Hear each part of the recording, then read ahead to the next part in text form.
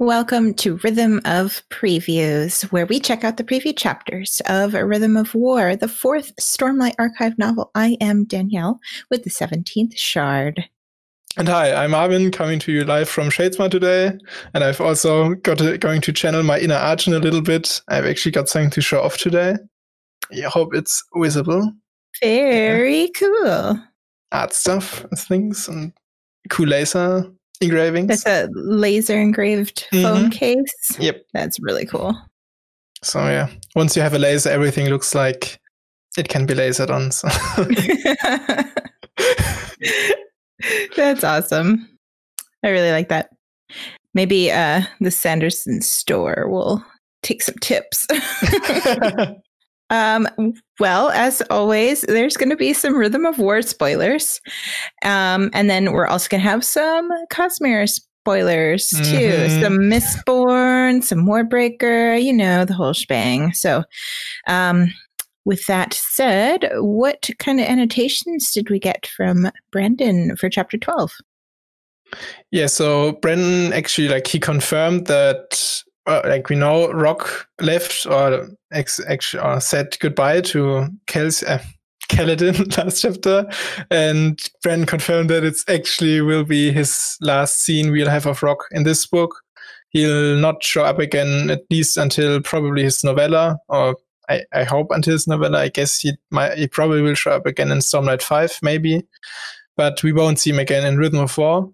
And Brandon explained that he likes exploring these side characters a little bit and fleshing them out. One of his main goals with the story was to really keep it focused on the main characters and the main storylines, because Brandon knows that in these long-running epic fantasies, you have that issue that you have a lot of side characters and you'll easily get lost in their story arcs rather than completing a real one or a main one. And while Brandon knows that Stormlight Archive isn't short, it's everything but short, but he knows that he thinks that he at least did a good job of keeping things focused on the main plot so far, and I think, yeah, he really did. We got the interludes all the time in between, but that's where he can get wild and show us other stuff, but the main plot basically is all there. Yeah. They kind of give us a break between the big storylines. Yeah, I guess this kind of confirms we're not going to be going to the peaks this book. We're not going to be seeing a lot of the stuff that's going on there. Yeah, unfortunately not, but that just makes me look forward a lot more to the novella when we eventually get it. So that's also cool. And then in the annotation, Brandon also acknowledged that that he was set to have Bridge 4 basically dissolve as the unit we have gotten to know in the previous books. So they won't be as a tightly knit group anymore. But Brandon thinks that it's necessary for one to allow the characters their own growth and to develop more, because if Bridge 4 stay together all the time, they'd not develop much further than they were in book 1 or at the end of book 1. So there's that, and it's simply just more realistic for groups to sort of dissolve as they go on naturally. And he sort of agreed with us, we talked about it last time, that it was really fun to see Adolin, Kaladin, and Shallan just sort of being humans, I guess, and living their life and doing stuff together. And Brandon thinks, for one, it's necessary to put in these interactions, and he also actively looks for places where he can actually put these scenes in to give a break sort of from all the action. So that's cool to know that he's on board with that. Yeah, the hallmark of a good writer. Not using your characters as props for your plot line. They're people. They have their own, stories. Yeah, and he can afford to, in these long books, he has a lot of space to put in these moments, so why shouldn't he? Yeah. It just makes it feel more real and immersive, too. Yep. Instead of just having, okay, now this character goes here, and then they do this. And Well, chapter 13's epigraph. So it's more from Navani, and she's going into the gemstones now instead of just the metal cage. She said fabrials can be made conjoined, where one gemstone that contains a spren can be divided and the halves of the gems and the spren work together like one. And Navani explains that flame spren and rubies are the easiest ones to divide, but she doesn't go into any detail about why that is or why other spren do not split as evenly, as easily, or at all. What do you think about that? I mean, it's cool to know that she at least goes into these conjoiner fabrials at all, because we haven't had them yet. And I hope she goes on to explain more about it, because it is a little sad to not see a more detailed explanation of how the spren splitting works, because, I mean, you're splitting a freaking spren right there. That's it's one entity technically. So how does that splitting work? So yeah, that's interesting to me. And I want it answered. I know. Yeah. It makes me wonder, like, have we seen Fabrial that used this concept? Because it reminded me of like Span Reed, where they have the ruby, and it's like two halves that work in conjunction when you're writing. The other pen is writing, possibly. And then I was also thinking the way that she described the fourth bridge, how it has two different, like one is here and one is in the tower. But I don't think that one was rubies. For some reason. Don't actually remember. I think it might have been rubies. So yeah, but I guess Fabrial's Span Reed's instances of these conjoiners, and also like the prototypes we sort of saw where she sort of pulled up the tarps and or the archer station and stuff like that. And I guess the fourth bridge sort of is the culmination of all that. So yeah, definitely a sort of very versatile technology, I guess, these conjoiners. Yeah. It definitely shows that these are very well thought out, like Magitech type science that Brandon has invented, and a lot more detail into it than when I first thought. I was like, oh, it's going to be, hand wavium, but it's not. It's like a real concept that he's come up with. Yeah. And I find it interesting that like flame spren especially are very easy to divide like that. I think it sort of feels okay because like logically in a way, because flames aren't really contained objects as such, but they are flames, I guess. So they are more volatile, I guess you could say. And so maybe the flame spren have it easier due to that, but I don't know. Yeah, like when you think of, like, this is what I was thinking of when I was reading it. Like if you think of a candle and you take another candle and you light that candle from that flame, they're both going the same strength, but it's not like dividing it in half or anything. It's still, still a fire burning. Yeah, that's makes a lot of sense. Yeah, I guess you could definitely see it as an analogy. And I actually just looked it up in the cover mind because I can never remember these, but the ruby is also the Dustbringer Chana sort of gemstone, and its essence is fire, so that makes a lot of sense that flame spren and ruby go together well. Yeah. Yes. Some more interesting information about that. Because I was thinking last chapter, I was like, oh, well, that seems like a pretty good way to end her little speech. And then she just keeps going about the gemstones now. And then I'm thinking, like, are there any other parts of the Fabrial that we have to think about? And what I actually want to know now with these sort of split spren is she has described what a soulcaster looks like in the cognitive realm, but she hasn't described what a normal Fabrial, if you want, looks like. And I'd really be interested to see what the split spren would look like on the cognitive side. Because, or if it would just look the same, because the way she's describing it is like it's divided here, but they're working the same. Like there's really no difference in how the spren is. And then you would have to wonder, like, is it right in the middle of the two physical halves? Because like the cognitive side actually corresponds location-wise, at least roughly, to the physical one. So yeah, like definitely, I hope she goes into that in the future epigraphs. Like we have 6 left, I think. So of 5, she has some room still to explain these. And then I was also like, how do they do all of this? Like working with gemstones is a molecular level like art. And like, how are they doing this with the tools that they have currently? You know, like if you cut a ruby down the center, like how can you divide it evenly? I don't know. It's just seems curious. Actually wonder, like, I don't know geology at all, but whether ruby maybe has some properties that also make it easier to maybe split without completely breaking it. But like its lattice is a certain way that it can be divided right down the middle or something, like a straight cut. I don't know anything about it. Please tell us in the comments if you do know. So. Yes, please.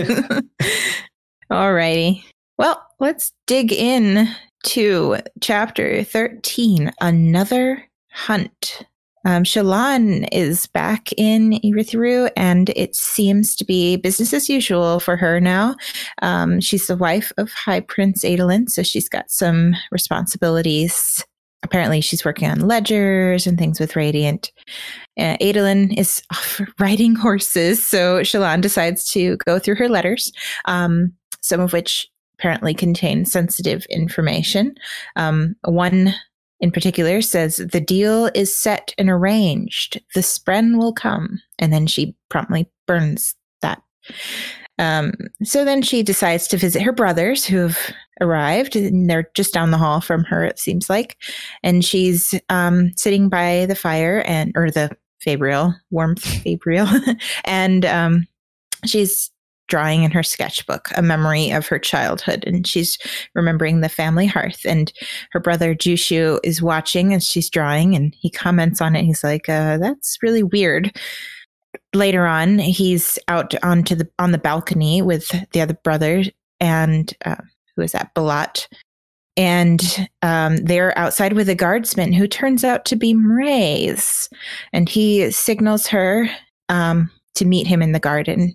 And so she meets him in the garden, and he's convincing her to continue working with the Ghostbloods by promising her all of his knowledge if she just helps him out searching out Rastaras, who is supposedly hiding in Lasting Integrity, which is the Honor-Spren fortress in Shadesmar. And they discuss some of Iali's findings, like her notebook where it mentions Nalthis and Scadrial, which he corrects her Rosharan pronunciation, Nalathis and Scadariel. And he tells her about his purpose, kind of, and the troubles that he's having porting Stormlight to other lands across expanses where the gemstones that are holding him are kind of leaking it. So, juicy chapter. So juicy. Don't even know where to begin. Like, yes, this is why we're saying there's Warbreaker and Mistborn spoilers, like all. Like, what in damn nation is going on? Brenton says, "Oh no, Stormlight, the front half won't be very Cosmere heavy at all." And now we're getting all these references already. And I know, it's crazy. Like, I freaked out when she just found the notebook and read those two names. And I was like, oh my God. And now he's like correcting her in her pronunciation. I did not expect this to show up as quickly or as obviously as it has. But it definitely reveals a lot about the Ghostbloods and Mraize in general, you know. Yep. And I think that might be like when Shallan had to prompt him that when with like Nalathis and Scadarial. So I feel like the Ghostbloods sort of have a policy that once somebody finds something out, you might as well tell them everything, because why not? Or at least as much as they can infer from that if they were to investigate a little more. So yeah, that sort of fits with what Mraize then says, that once she would find Rastaras, which is like another thing we'll have to talk about in the first place, that he'll just tell her everything that she wants to know. So even about her past, which is of course very intriguing. So yes, it is. I know that he's very obviously manipulating her, and he's not even being subtle about it. And he's like, listen, I know that you want information and you pursue knowledge. So I'll give you this knowledge if you do this one thing for me, So it's obviously not going to be an easy task if he's going to give up all of this information for her to go and find Restaris. Yeah. And speaking of Restaris, it's good to know that like we get confirmation here that he is in fact a man. Yes. Like we didn't have his gender up until now, and it's very interesting to see that he's apparently found asylum at the Honestbrand capital, I think, or at least their fortress. The fortress. So, yeah. And that sort of makes you wonder whether he's always operated out of Shadesmar, more so than like out of the physical realm. And maybe that's a far stretch, maybe that he might even be a cognitive shadow or something like that. Because so he has some favors to call in with the Spren, maybe because he has been around for longer than you might think. Mm-hmm. Yeah. It's definitely a good theory. I know a lot of people are thinking that he's Calcier or something like that. Yeah, Restaris was the Ghostbloods. Yeah, that's a very common theory. And I mean, that this chapter really made me reconsider. Like, I always sort of, it won't be Calcier because we'll have to deal with the Ghostbloods in some capacity in this arc. And Brandon said it won't be so Cosmo heavy. So having Calcier show up would be really weird. But at least maybe this is like ramping it up to the next arc. Yeah, definitely could see the Ghostbloods taking more of a, I guess, active role, or at least more of a foreground role in the back half here.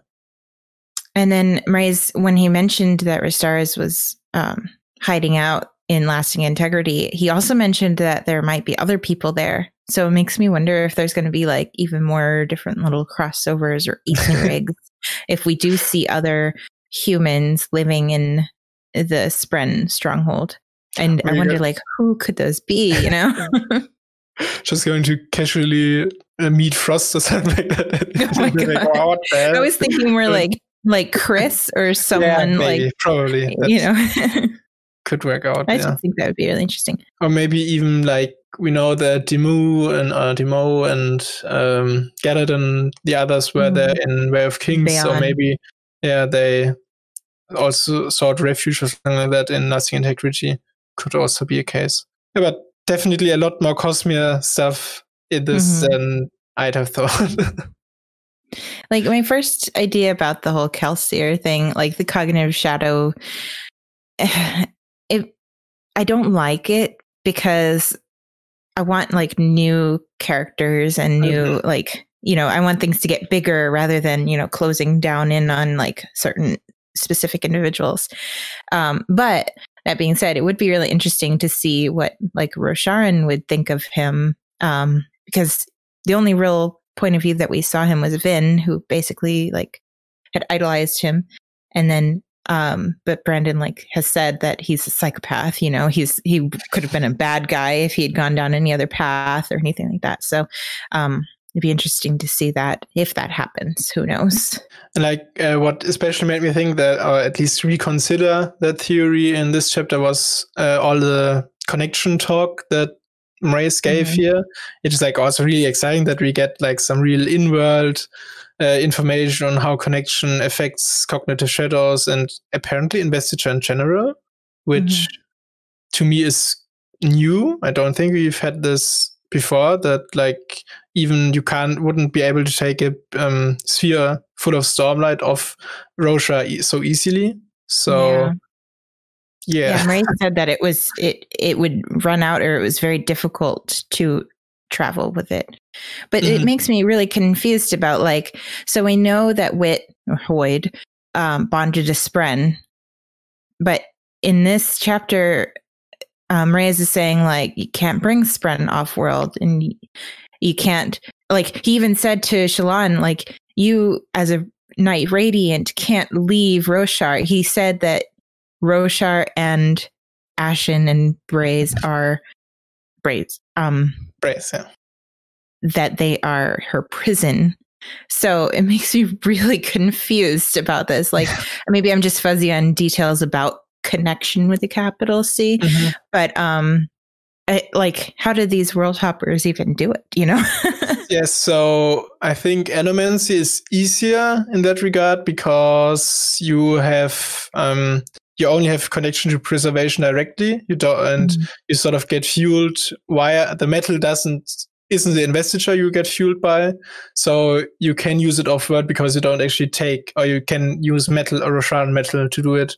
And the connection to preservation is sort of spiritual. And yeah, as far as Hoyt getting off-world again with, now that he has bonded as Bren, that's actually like, I think we even got a WOP on that he'll have to figure that out now. That, like he wouldn't necessarily have bonded as Bren if he hadn't already figured it out or something like that. I'd have to look it up. So yeah, it's definitely a problem for him that he now has bonded as Bren.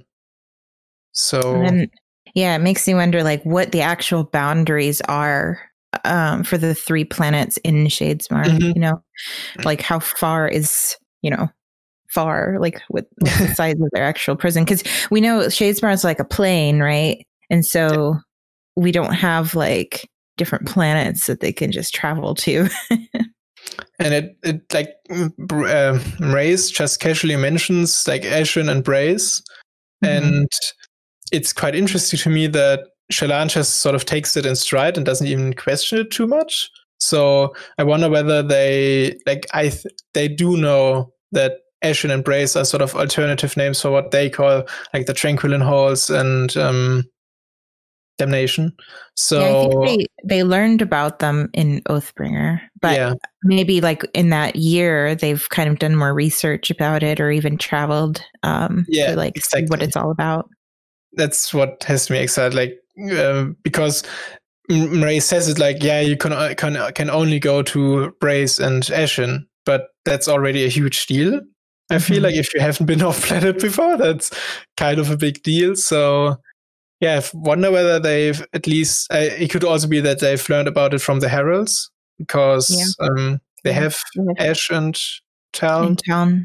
And then that kind of makes me wonder if that's going to be used for, because Shallan now needs to go into Shadesmar and find Restaris, but she has to come up with an excuse to go there, you know, to a reason for why she's going to go there. So I was thinking maybe she's going to disguise it like a research expedition or something, or I don't know. Yeah, so we actually know this already sort of from the Amazon blurb, because it says that like, oh, the Honor Sprint don't want to bond anymore Windrunners, which we've learned in this chapter already. Yeah. And so I guess that's just like the real reason is that she wants to go find Restaris, but sort of the official reason will be that they will lead the envoy to lasting integrity that will just negotiate with the Honor Sprint. Yeah, I still haven't read that blurb, but I remember you read it out loud on one of the previous episodes. Right, exactly. And so I was waiting for that explanation, because Shallan and Adolin are not necessarily the most obvious candidates for being that envoy. So yeah, you would almost think that it would be Kaladin, like especially now that he's, you know, not allowed to fight or anything. So yeah, either Kaladin or Delanar, I guess, because that's sort of also a very bondsmithy activity to convince Bren, I guess. But he's busy. Yes. Yeah, my thoughts were like maybe she's going to explain to Dalinar about a little bit about what Iali's writings were about. Maybe she's going to like be like, listen, I really need to go there because I got to follow this lead, you know. And I'm just thinking of her as Nancy Drew because of the cover, but here. Yes, your cover. Exactly. Yeah. So I guess we now know what Adolin and Shallan will be up to in part 2 exactly. At least Shallan, what she has as her sort of ulterior motive, I guess. Yeah, that's exciting. And then other Spren topics that were presented in this chapter was that Mraize wanted to bond to Spren. And yes. Yeah. And so she got that letter that she burned about like, we'll send a Spren to you. It's exciting. That like what I didn't even think about it up until now, but how did Sha-Anat place that letter there? Like how did she write it? I guess. Does she have human agents, or can she just do that? Well, so my thought was, you know how Navani received that letter by Spanreed about like from a mysterious person. So that's what my like immediate connection was like. Maybe that was what was going on here. Yeah, that could work. Yeah, could definitely see that. Or like maybe there's like agents out there on behalf of. I don't even want to try to pronounce that. Sha-Anat. Sha-Anat. Yeah. I'm not even trying that thing. The Take of Secrets, I think. Yes, there you go. Yeah. Exactly. Just like Aritium is the last desolation. Just like that. So. Anyway, that's really exciting that like Sha-Anat is sending Spren for them to like she's the way she puts it, she doesn't send them to bond one, but to find candidates to maybe bond. So yeah, cool. And Mraize is being like a little petulant. He's like, "Well, I wanted a promise that I was going to get one." She's like, "Listen, buddy, like this is as good as you're going to get." And then she even said that this fella doesn't trust people because they're watching how Renarin is being treated, and so she doesn't want to promise any one particular person a Spren. She needs to like kind of scope them out first.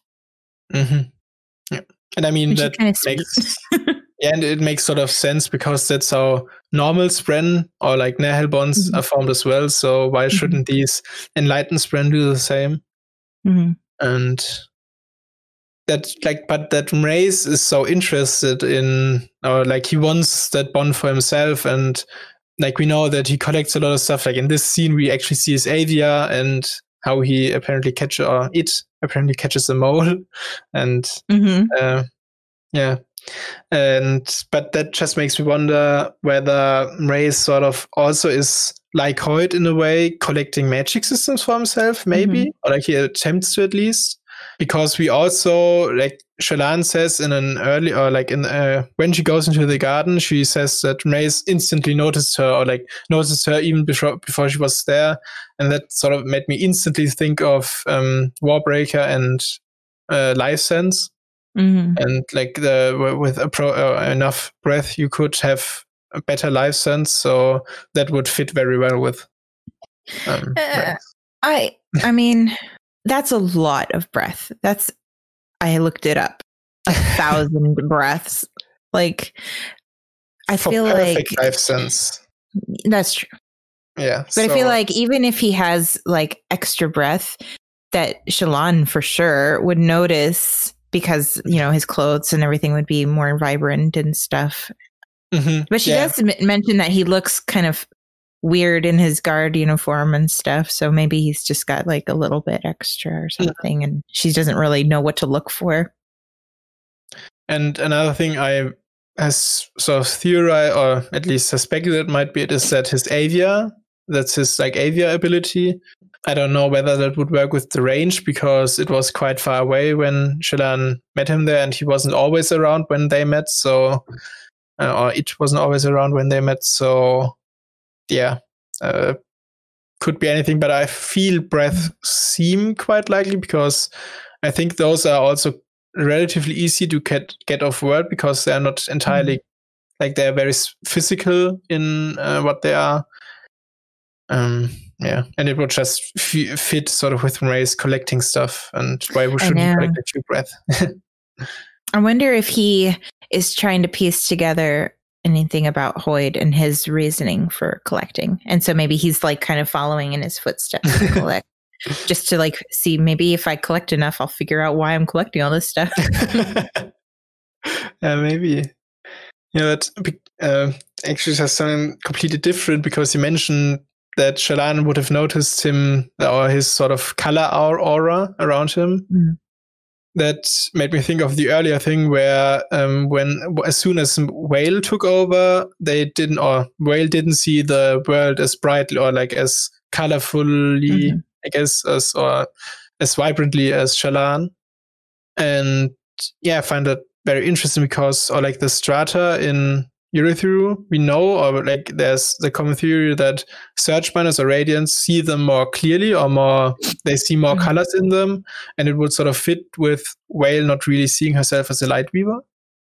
Yeah, definitely that. And then I was also thinking, like, from an artist's perspective, when I talk to people about like colors, a lot of people say, oh, like red is red, and that's what I was thinking, like Veil doesn't really care about like, shades and tones and things. And so she kind of just tunes it out, or maybe it's just an aspect of like her being a light weaving.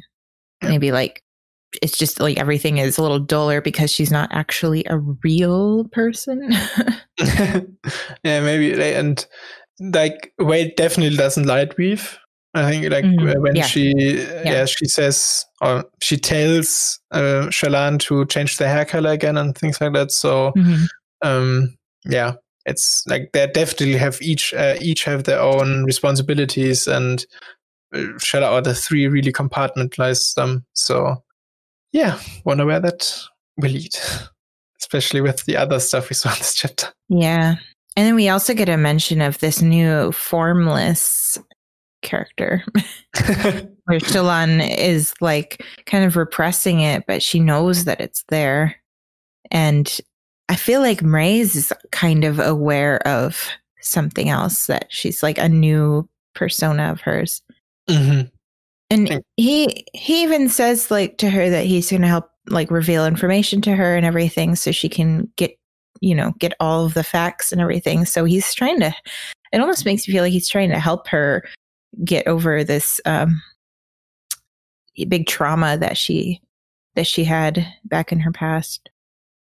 Yeah, but I don't think Mraize would do that just like for the sake, or like for Shallan. I feel like that probably is going to also play into it, that will probably be Shallan's final truth.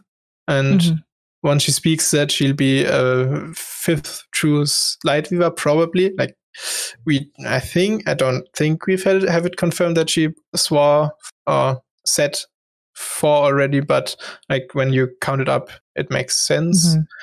And yeah, just I think Mraize probably is behind that and wants her to sort of become the ultimate Radiant weapon. And she was even thinking about like how she saw a pattern like way before Jasnah ever like started her whole Radiant journey. But it's very interesting. So when she was drawing the hearth and the creation spren showed up and everything, and you see one of them is Necklace dragging along the ground, and she distinctly points that one out, like she knows what it is and she's really trying to repress it. And I don't know, it's just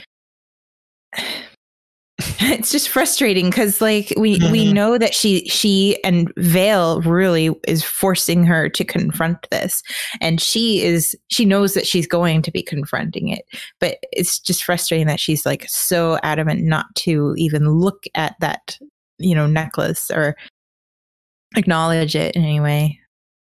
Yeah, and that's actually like sort of has Shallan has regressed there in a way, because like one of her or two of her truths were that she killed her mother and her father. So she has, you would have thought that she has internalized these, but she's actually really trying to lose the memory of them, or at least stow them away. And it's interesting also to see that she's going back to her brothers and sort of trying to go back to the past, but not the real past, or not all the way back, because there lies pain. And so I don't know whether it's even good at all that she goes to see her brothers again, because for one, of course, she's reunited with her family, and that's cool. And I actually almost already forgot again that they came to Urithiru at the end of Oathbringer.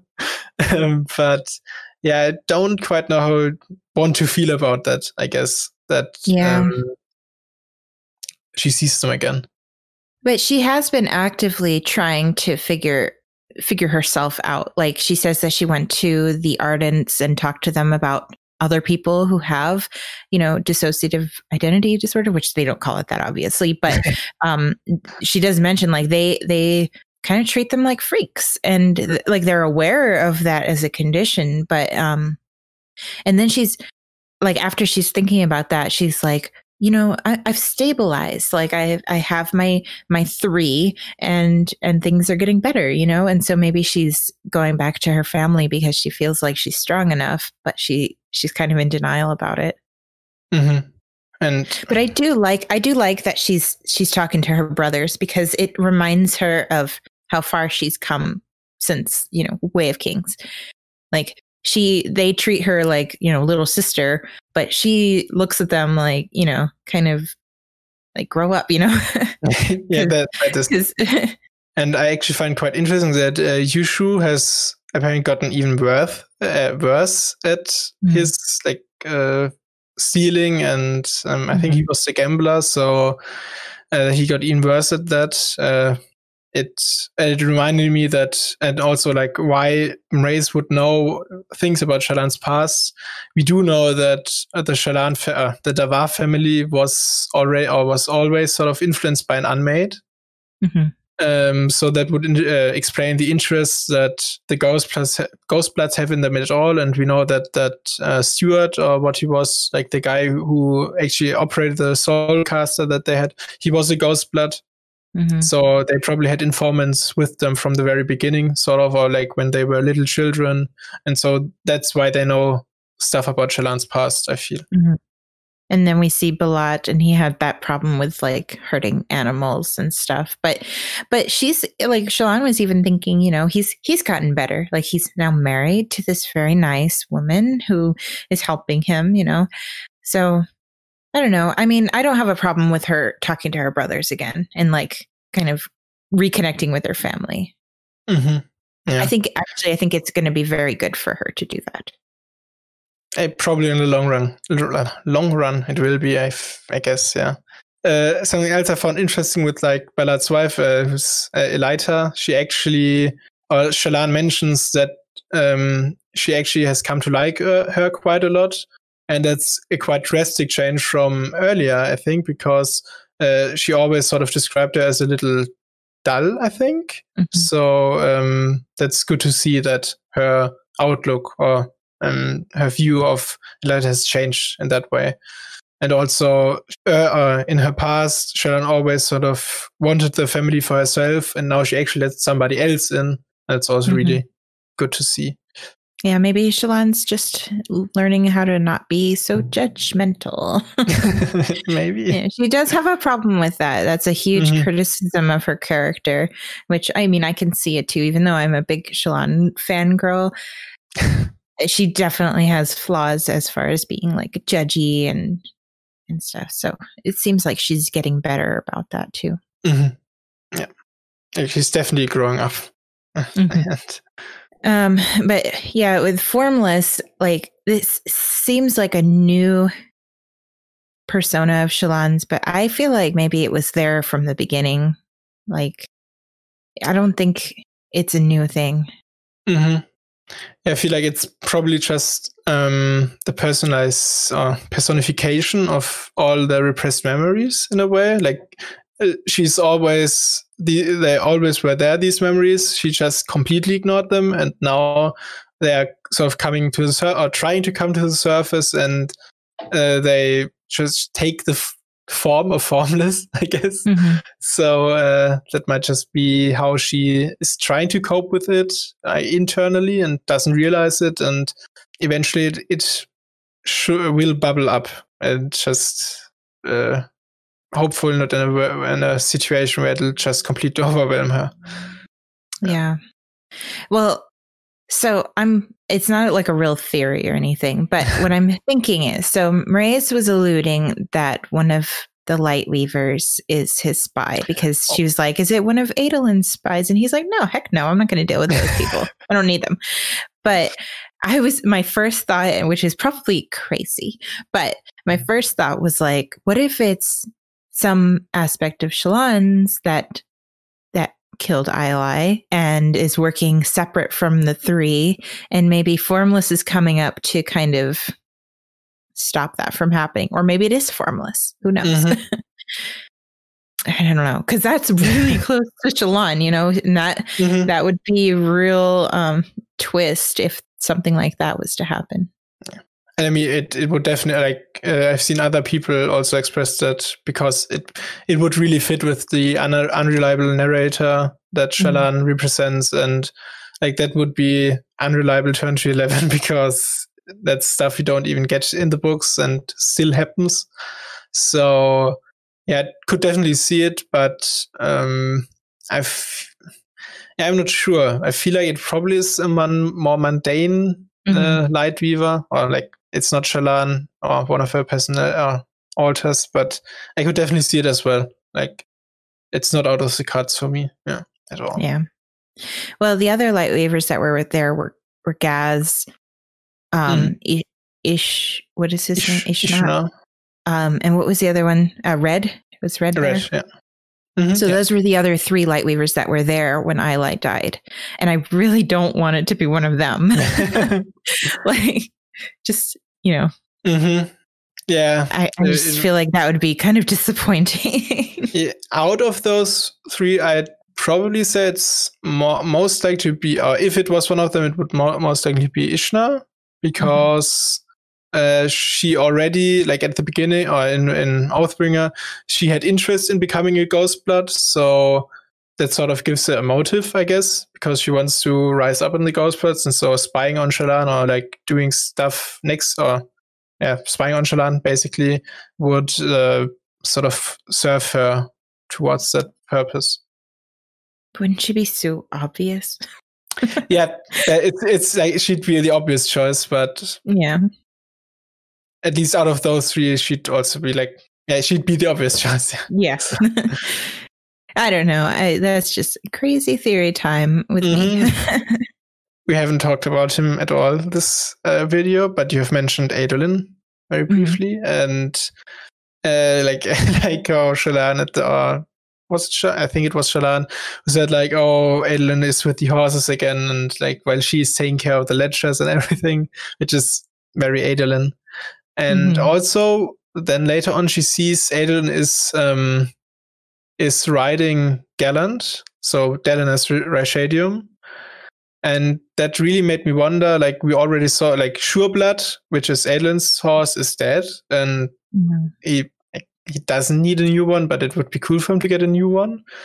And I feel like maybe he sort of will pick up Gallant's bond in a way, because Rashadium are quite special in that regard, because Daliner doesn't really need him anymore. So it would be cool if something like that happened. I really hope in this book we get a lot more. I don't know enough about them to really have any theories about them. Like we know that they have the music spren that go around them, and that they're kind of like a mixed breed because they have stone hooves, and they do form bonds and stuff. So there's so much about them, but then there's also so much we don't know. Yeah, it's just how intelligent are they, for instance. Like that would be interesting to know. It's cool to see Adolin take care of Gallant, I guess, because Daliner, as you said earlier, is busy right now and probably doesn't have too much time to take care of him. So yeah, that's also the big war horse needs to like work out and go running once in a while. And then Adolin probably has, a real hole in his heart for, poor Sureblood. So maybe he just needs to kind of, adopt Gallant. But yeah, it's good that he's our normie. he's there riding horses, he gets home and he just wants to go riding. And like another fun sort of little side note about Adolin basically was when actually Shallan noticed Elaita. She said something like, "It's good," or like, "It's not easy with somebody from the Davar family," or something like. I can't exactly remember the line, but something like that. So she really values Adolin, I feel, and like he can cope with her, and that's really good for her and good support. So yeah, they just good together. a lot of people who don't like Shallan and Adolin together, which I'm not one of them, but I can see the points. They say like she hasn't told him about the Ghostblood, she doesn't trust him, this and that. But with this whole storyline where she's literally going to Lasting Integrity for the Ghostbloods, like with Adolin, it's going to come out. Like there's no way that he's not going to find out in this book. Like there's, and then she's probably going to want to control the way he finds out about her connection with the Ghostbloods. Like she won't want him to just find out from some event happening. She'll want to tell him, you know? Yeah. So that'll be something to look forward to. Yeah. And I feel like, like regarding that it's not good that she isn't sharing that with him. But she's already been so close already. Like she wanted to tell him, but didn't in the end. So I feel like maybe she'll just naturally tell him at some point when she feels it's right for them or for him to know. So yeah. But something else actually just you reminded me of when you said they go to Lasting Integrity. What Reyes also told Shallan is that, or Whale, is that they will know what to do with Restaris once they see him. So I really wonder what that's all about, because do they know Restaris maybe? Like is he like it's just an alias and he's actually a known person, and so Vale or Shallan will instantly know what to do, or is it something less obvious or less obvious, I guess. Yeah, that was a curious line. I don't really know what to think about it. Like, like what does he mean? Like he has so many little subtle ways of saying something, and maybe it doesn't mean what we're thinking it means, you know? Or maybe he's like, you'll have to decide what to do instead. Like you'll come across like a situation where you're gonna have to make a snap decision or something. Yeah, that could also be. So yeah, one final thing from me maybe just about this chapter was what I also found really cool to see here is how Shallan reacts to all the Fabrials that they now have. Like she talks about the Heating Fabrial and others, which I already forget again what it was. But yeah, she talks about them like she fears that they would make them quite lazy, and that I guess, or she guesses, Light Eyes already are pretty lazy, so they become even lazier. Just found it really cool to see how this Magitech is affecting or starting to affect their society quite deeply, and it's basically an alternative industrialization, if you will. And it's cool to see how it manifests in this other world. And I feel like a lot of it comes from Navani now that she is married to Dalinar. Like she already had a lot of power, but with Gavilar, he kind of treated her like she just had little hobbies, but Dalinar's giving her a lot more leeway to experiment and follow her studies of the Fabrial. And she's doing this whole, the whole epigraph is her talking to the monarchs. And so I feel like it's an example of like the royalty, like, you know, upper class is affecting all of the lifestyle changes and, you know, reintroducing the Fabrials as, you know, a normalized thing. And the fact that she has so much leeway to pursue this is kind of trickling down to, you know, everybody's using Fabrials now, basically. Yeah. Yeah, we do know that Spenread are basically everywhere as Spenreads, and so like that's all. Yeah, basically, and it does make me wonder a little just how expensive Fabrials are. Like these heating Fabrials and stuff like that. Is that quite cheap at this point, or are those still new enough that they can't produce them quite as cheaply? So Yeah, that's I feel like definitely. Roshar has an abundance of gemstones, and even Mraize, like when he was talking to Shallan about like the worth of that diamond brome, she's like, it's the worth of the diamond that's in it, and he's like, no, that diamond is just a cup; it's holding the Stormlight, and I really like that illusion because it's kind of like. He doesn't really care about the gemstones, which most people would be like, oh, gemstones. But it's really the fact that they hold Stormlight. That's the real worth of them. And Roshar seems to have so many. So maybe the Fabrial are really easy to produce. I guess, they're only, hypothetically, the only limiting resource sort of are the Artifabrians themselves, because they do keep their secrets. So they probably don't want to have them proliferate quite all too quickly. But true. And maybe this is like Navani's whole reason for asking them to, give up their notes and stuff, because she wants to make Fabrial science a common thing, like something that everybody's going to know about. And I actually have something else to talk about now, if that's okay, because you mentioned it that Mraize said that the Stormlight really is the important bit. Or like what's important in the gemstone. And we didn't talk about this at all yet, really, what the actual motives of the Ghostbloods probably are. And I feel like from this chapter that like Shallan theorized that it's probably about like exclusive access to Shadesmar, but she doesn't really finish that thought in a way. Like, what does access to Shadesmar entail? And Mraize, I feel, makes it really clear that they are all about getting access or controlling the trade of Stormlight, basically.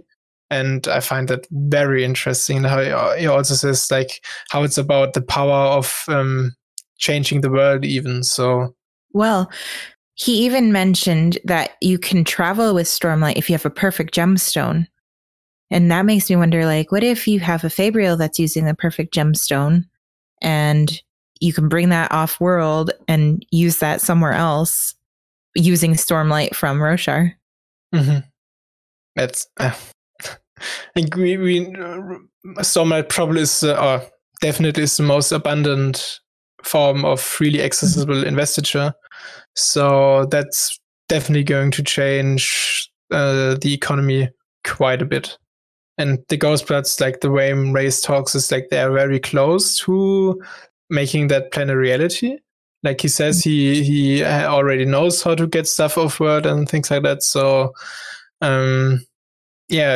definitely, I can't see how it won't be a factor in the back half. And when he tells Shallan, his real goal is power, and she's like, really, is it that mundane? But he doesn't mean like, becoming a powerful guy. He actually literally means investiture. Like that's his whole goal is to be able to transport it. And then like how he phrases it there, like what you will see it as pebbles was what was previously mountains or something like that. So when she finally finds out about all the other worlds and the people in them, and that's going to really expand Shallan's worldview, I feel. And well, I mean, even now she's talking about Ashen and Braze is like, oh yeah, Ashen Braze, like other planets. Of course, big deal. They're just pebbles now, they're not huge mountain, So she's already like learning more stuff, and he's telling her that once she gets his knowledge, she's gonna be wide open eyes to everything that's going on in the Cosmere. Yeah, that's what he's implying to us, the reader, anyways. Oh, well, I also like the line how like Mraize says that the mole is just like an invasive species that originated from Shinovar. Yeah. Do you know any other species like that? Yeah. Yep. Yes, this was a juicy chapter, if you couldn't tell. Yep. I guess we'll just wrap it up there since we talked about most everything we wanted to talk about.